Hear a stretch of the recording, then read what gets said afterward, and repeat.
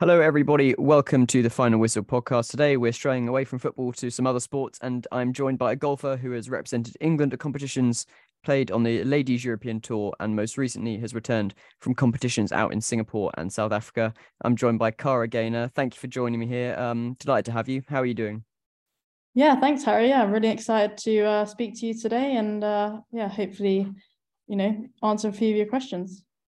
So we'll start off with a slightly less serious question. Obviously, you're on the road quite a lot, going all over the world.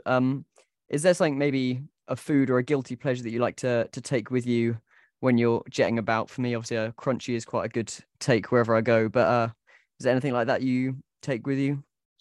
Well, I mean, I'm kind of down the similar route to you actually, but I'm going more with the dairy milk and Galaxy, Good just choice. because obviously when we're away, we're obviously in foreign countries and you just can't get very good chocolate. So usually I take a big dairy milk with me or something, just for a square or two in the evening, just to keep me going. But I'm not. Emergency I supplies. do have a bit of a sweet tooth. And obviously, we've mentioned professional golfer. Was sport a big part of your life growing up? Yeah, massive part of my life. Yeah, and it still is. So, when I was younger, I was really into sport. I played all the sports at school: hockey, football, tennis, netball, all of those, usual sports. Picked up tennis quite early on. So when I was sort of 6 or 7, through my school. And then I started going to sort of more training and getting really into tennis, and I ended up being quite competitive at tennis for quite a long time. In my sort of early senior school years, I kind of was probably playing sort of my best tennis, I guess. And then I sort of ended up stopping. Well, actually, I carried on playing until I was sort of 17, but not competitively. Golf was already on the horizon at that point. And I don't know whether this is correct. I got given to this as information, but when you were doing tennis, did you do junior Wimbledon? No, that is not correct. Oh, my sources have let me down there. Right. So you I mentioned, mean, it was, yeah, I mean, it was possible, but it never happened. And that was kind of where it was sort of decided that, I wasn't quite getting to the next level. With tennis, you have to be basically turning pro at such a young age. It's a sport where, when you're sort of 13, 14, you're making big decisions with what you're going to do. And I couldn't quite take that next step, and I kind of realized that, and that's where it kind of, I guess, faded away at that point. and you obviously mentioned about picking up golf and getting going with it. What was it about the sport that appealed to you? I guess it was, similar to tennis. There's a lot of transferable skills there, a ball, hand-eye coordination, individual sport. So I think the individual aspect for me was probably what drove me to it, because I think although I enjoy team sports, and I did when I was young, I think I don't necessarily like relying on other people, when you're playing in a team event. So at least I know if I put all the work in, I dedicate myself, and it's all down to me then, and it's, I can't blame anyone else, only me. Yeah, and obviously you joined Castle Royal Golf Club about 16, I think, and obviously that's not too far from us here. You won the Ladies Club Championship there. Was this a kind of point where you thought maybe I can take this pro and do it as a kind of a job? I mean, probably not anything at Castle Royal in terms of a moment. I'd say, I mean, obviously, I went to university at Cardiff and had a great time there and got my degree, and that was really important. As a plan B and things like that, because I wasn't really serious at that point in turning professional, even at university. So that's when I'm sort of 20 anyway. So I had obviously won club championships already before that, but it was more of a hobby at that point, and it wasn't anything really sort of serious that I wanted to pursue, until I then took a gap year once I finished university, and I decided to play, the full amateur schedule, for the women's golf, and I won the English match play, which was a big national event, and I was, I'd come from being complete outsider. No one had heard of me. I was playing against all the England team players and, things like that. And I won that event. And that was probably sort of quite a key moment in terms of sort of, telling me that maybe this could be something that I'm good enough to be part of. And, you know, with such little practice, I mean, at university, I really wasn't playing much. So to have come out, you know, out of the block so quickly, I guess, kind of proved to me that, you know, if I actually put some time and dedication into the sport, then, you know, you never know what could happen. Yeah, and throughout your golfing so far, you've been coached by Rob Watts, who's works at Castle Royal as well. And there's videos online of you golfing in some very heavy snow on his channel. How has he helped you develop as a golfer? Yeah, I mean, he's been really instrumental in everything that I've done, you know, on and off the course, really. He's sort of led me in the right direction with everything that I've been doing technically, as well as, you know, course strategy, management, just as an all-round player. You know, he's super technical, and he's obviously worked with many great players before, so he has, you know, a lot of experience in working with, you know, top level performers. So he I mean, we've just worked really closely together for such a long time. And I think once you have a bond with a coach and he's sort of seen you develop so much, there's always, because if you mix around with different coaches, it gets really difficult to try and work on a few, you know, if you're working technically on things, to then try and have loads of other opinions, and you just stick to one person and it's just a lot easier. And, you know, we get on well, and he's at Castle Royal, which is perfect for me because obviously it's my home club, and it's, you know, he can just pop over for even if it's just 5 minutes, just to have a look at a few things. You know, rather than I know some girls, you know, drive 3 or 4 hours to see their coaches. So it's just really convenient, and he's a great guy, and, you know, I really enjoy working with him. And obviously you said there you've had him all the way through. Have you got any messages from him, or kind of advice that sticks with you when you're in the moment? Anything really important that you kind of always take with you when you're golfing? Yeah, I mean, I think he always, well, the word ruthless is always very prominent in my mind when I think of him, because he always tells me that I need to be more ruthless. You know, and it's not really about anyone else on the, you know, when I'm playing, but it's just really ruthless in what I'm doing, whether it's my routine, whether it's how I'm feeling, or, you know, what shots I'm going to hit, or if, you know, even, you know, my playing partners are annoying me or something, I've just got to be ruthless about that and just get on with what I need to do and what I need to focus on. So yeah, that I actually write that word in my yardage book before I play every event, just so when I open my yardage book, I can see that word straight there, and it just brings me back down to, you know, what I want to do that day. And obviously being a pro, it's a massive achievement and something that not many people playing will be able to reach. You've obviously mentioned there winning the England Open match day, and obviously in the Belgian Open as well in 2022, you did really well. But what for you personally has kind of been your biggest achievement, you know, throughout your golfing?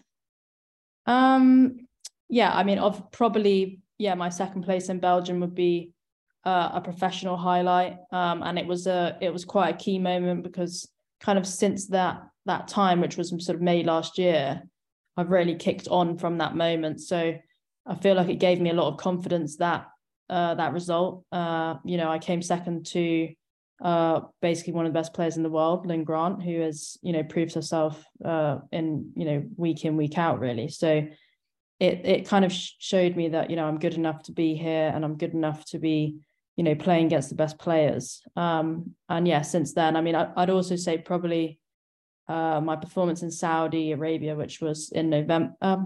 Sorry, not November. I played so many tournaments, I can't remember. No, it was last month, which must have been in February, end of February. It was a big tournament, $5 million event, which was equal prize money to the men's event, which is the first time ever. And I finished 14th there, and it was a big result in terms of the quality of the field. So there were 6 of the top 10 players in the world playing that tournament, and, you know, a bunch of major champions winners, and just a really world-class field. So because obviously I play on the LET, so you don't always necessarily see the girls that play in America on the LPGA. You don't play with them as much as you'd like to. So that event really showed me that, you know, I can compete on that side of the tour as well. And obviously you say there about playing against some massive names.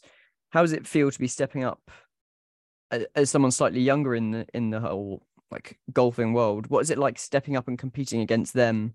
Is there like a lot of pressure from your side, or just more like, wow, I'm sharing this space with them?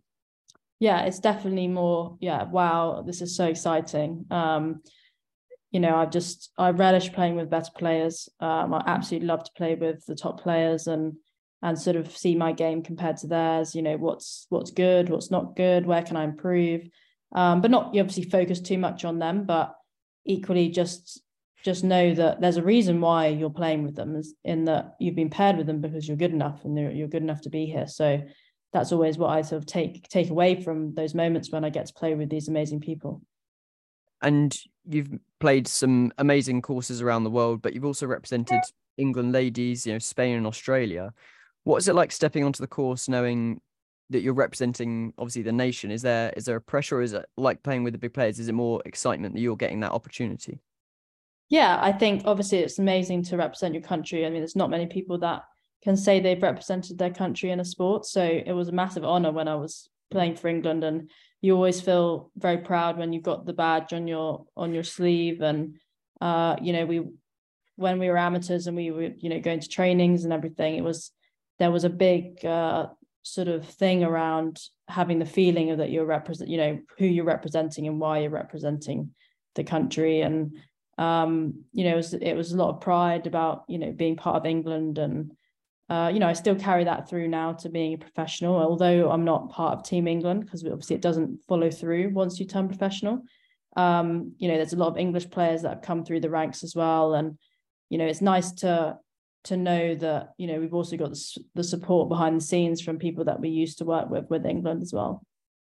How does the whole process around, obviously you're representing England, how does that all come about? Was it winning multiple like competitions and then reaching that level, or is it just a call from like selection or the committee or whatever? Yeah, so they have obviously a bunch of selectors that follow around the sort of amateur circuit, I guess. And in that year that I took as a sort of a gap year, I guess, once I'd finished uni, I had some good results that season, and then obviously had the big win at the match play. And I think they kind of gave me a bit of a punt, to be honest. And they called me up and asked me to come to the training sessions, and then I got selected for the squad. So it was a bit of a punt in terms of I hadn't gone through the junior side of England golf, which most of the girls had done. So most of them have been in the England girls team and then progressed to the England women's team. I was obviously not involved with the girls team, so I kind of come I guess through the side door, and it was a bit of a punt for them. And it was amazing because I was able to have some incredible opportunities with traveling, and like you said, going to Australia. I went for 5 weeks, and that was an amazing experience for me, having not had many international experiences on the golf course, having come to it so late. So it was great to be able to get those amazing times with other players as well. And you turned pro in 2020 and you started on the ladies European tour. What was it like making the decision to go and fully commit to pro golfing? Was there any doubt in your mind, or was it kind of a just go for it?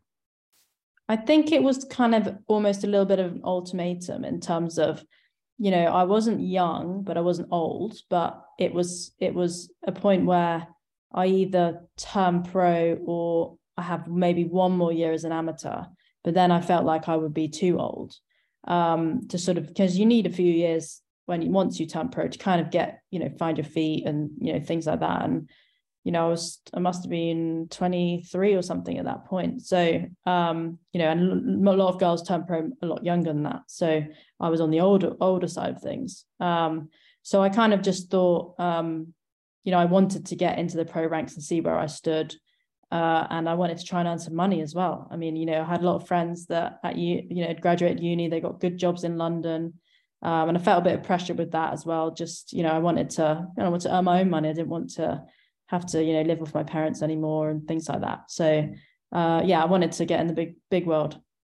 Have you ever had any points throughout your career so far being a pro where you've maybe doubted the decision and maybe thought to yourself, oh, like maybe this isn't for me? I think, to be honest, you have that every week. Every week you play, I think there's some moments where you think, oh, I don't like this, I don't fancy this. But I had periods, it must have been sort of the middle of my first year after the Access. So once I got onto the European Tour, I had a successful year on the Access Tour, which was the feeder tour. And then my first year on the European Tour, I had, a bit of a run where I was missing a few cuts. And, it's a lonely place to be when you're not playing well, because obviously it's very individual. And, there's times when you think, oh, maybe this isn't for me. Maybe I'm not good enough. And it's so much about confidence and believing in yourself. And I had a lot of people around me, my coaches, my team, my family, people at Castle Royal that all, believed in me and, told me it's just, you got to crack on, keep dedicated. You work hard enough to be able to succeed. So I think I just have to tell myself, just keep going. But I was thinking I'll be realistic, and I was going to give myself a sort of a time period of years that if it was not, because, at the end of the day, you do want to be able to make a living out of your career. And if that wasn't going to happen, then it would be something I'd have to consider, definitely. And you wrote in an article for Castle Royal that went up that you spoke about how in your last 13 events, I think it was out 8 top 20 finishes. You finished strongly, obviously, in the recent tour championships. What's your kind of aim looking forward now in the new golfing season as it kicks off? What's kind of what you're targeting for? Yeah, so I have a couple, I guess, sort of goals, which are sort of middle season goals. So I want to play in the British Open this year. So the Open Championship, which will be in July. And the only way I can qualify for that is to be within the top. It differs, but it'd be within the top 12 to 14 players on the rankings for the current season. So I'm currently 21st on the order merit. So got a couple of months to, try and slowly get that down to get within those spaces, because I've never played in a major championship. And that's obviously a massive goal of mine. So that will be sort of my first goal that I'm really looking at right now. And then a sort of season end goal is to finish top 10 on the order merit, because then I can qualify for the LPGA Tour. So I can then play in America, which is sort of my end goal. And you spoke also in the same article about obviously getting a lot of TV coverage. What's it like, when you're trying to get in the zone, trying to make sure you're hitting the best shot and you have a load of cameras coming over to capture it? Yeah, I mean, I definitely struggled with that at the beginning when that first sort of happened to me, which was in Belgium really last year. And I actually struggled with it so much that I bogeyed as soon as the TV. I was doing very, very well. I think I was 7 under through sort of 14 holes or something. And, I was suddenly, leading or around the leading position. And I had all these cameras turn up, and it was quite overwhelming. And I actually bogeyed the next 2 holes. And I finished that round 5 under. So I learned a lot from that day. And then I went out the next day and I shot 7 under again. I shot 7 under the final day. So I kind of learned on my feet quite quickly with that. And I don't mind doing the interviews and things like that. I feel like I'm quite comfortable with that kind of thing. But definitely when the cameras are walking around when you're trying to hit, and, golf is very much about routine and what you're used to, and being quiet and getting in the zone, keep focused. And then when you have a lot of buggies and TVs racing ahead of you to get the shot, it's a bit, obviously they're there for a good reason. So you always need to think they're there because you're doing well. Yeah. So just embrace it and be happy that, you're being watched by people on the TV. And when you're obviously being watched, there'll be young children, young girls on there watching you and other female golfers. What advice would you have for people that maybe are interested in golfing about trying to make it pro? What kind of advice would you give them? Yeah, I mean, I'd say it's all about enjoyment, really, especially for young girls. I mean, I think it's really important that we try and get more young girls in the sport, because it is still very, male dominated, especially in the younger kids that are starting. And girls don't necessarily want to start with golf. They might do gymnastics or ballet, or so it's trying to get girls interested in being outside and enjoying the game. And I think it's just really enjoyment, and let the child sort of do what they want to do and not be too pushy, because I think that was important for me. My parents were very, let me do what I wanted to do, and didn't overly push me in terms of going to tournaments, like things like that. So yeah, I think it's great that I can be a role model for younger girls, and I hope that more people will get into the game. And you've just come back from playing over in South Africa and from in Singapore as well. And you've mentioned about playing all over the world and other places. What kind of courses would you say have been your favorite to play or the most memorable? To be honest, we play so many courses that you can barely remember where you've been. I have this problem with people coming and asking me where I've been, and I say, well, I can't really remember.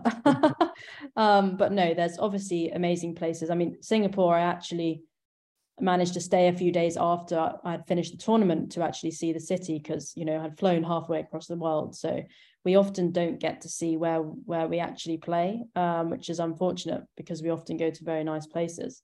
But you're there for a short period of time, and you're really there for work and for golf. So there's not many places I've been able to spend some quality time getting to see the cities and things like that. But I'd say Singapore was really, really impressive. And just being in Asia, I love Asian food. So, that was a massive, massive plus for me. I really enjoyed that. But I'm looking forward to be going to America next month, well, in May. So I really enjoy going to Florida. So I'm hoping that'll be a great course. To start off the next stint. And you've obviously got a little break there before you jet off again. Is it just going to be practicing and golfing again, or is there anything else you're going to be filling your time with? Maybe just relaxing? Yeah, I mean, I've had a bit of downtime now since I've got back, and I'm starting to get back into practice now, get a bit of a practice plan going, because it's quite unusual to have this much time off. We had a couple of events that got cancelled, so we wouldn't usually have had such a big gap. But luckily, Justin Rose has put on, in COVID, he put on a run of events to help women professionals, because the tour was obviously not running, and he's carried that on the last few years, and he's put on another 5 one-day events in April. So they're just one-day events, 10K first prize, so decent day's work if you win. And it's just good to keep a bit of your eye and get competitive again, so that we're not having 4 or 5 weeks without any competition. So that's only really for English players, but I'm looking forward to playing in them and hopefully get a couple of wins. Brilliant. And for a kind of a final question to round it up in terms of sporting, we tend to ask this for other people we've interviewed. If you could kind of have a sit down dinner, or maybe share a Cadbury's chocolate bar with them, is there any sporting idols or just idols in your life generally that you'd enjoy spending an evening with, if you could choose anyone? Well, I mean, if someone said, I would probably say obviously Tiger Woods. I mean, it's a kind of a no-brainer. I mean, I've obviously grown up watching Tiger Woods and thinking how amazing he is, and I just think what he's going through at the minute is quite remarkable, how he's still playing. So he's always been an idol. And then also Annika Sorenstam, who is, I'd say, the GOAT of women's golf. She's the greatest of all time. So I'd love to pick her brains about loads of things. And she actually plays at the golf club that I play at in America, but I've never had the guts to go up and really introduce myself. So maybe if I start winning some big golf titles, or she might know my name, and then I can maybe I will share that dairy milk with her. Well, I wish you all the best going out to America in the next competition. Thank you for joining me today. It's been a real pleasure talking to you. No worries. Thanks so much, Harry. Thank you everybody for listening. If you've enjoyed this and you're watching on YouTube, make sure to like and subscribe to the channel. And if you're listening on Spotify or Apple Podcasts, make sure to follow us on there. We really appreciate the support. Thank you for listening. This has been the Final Whistle Podcast.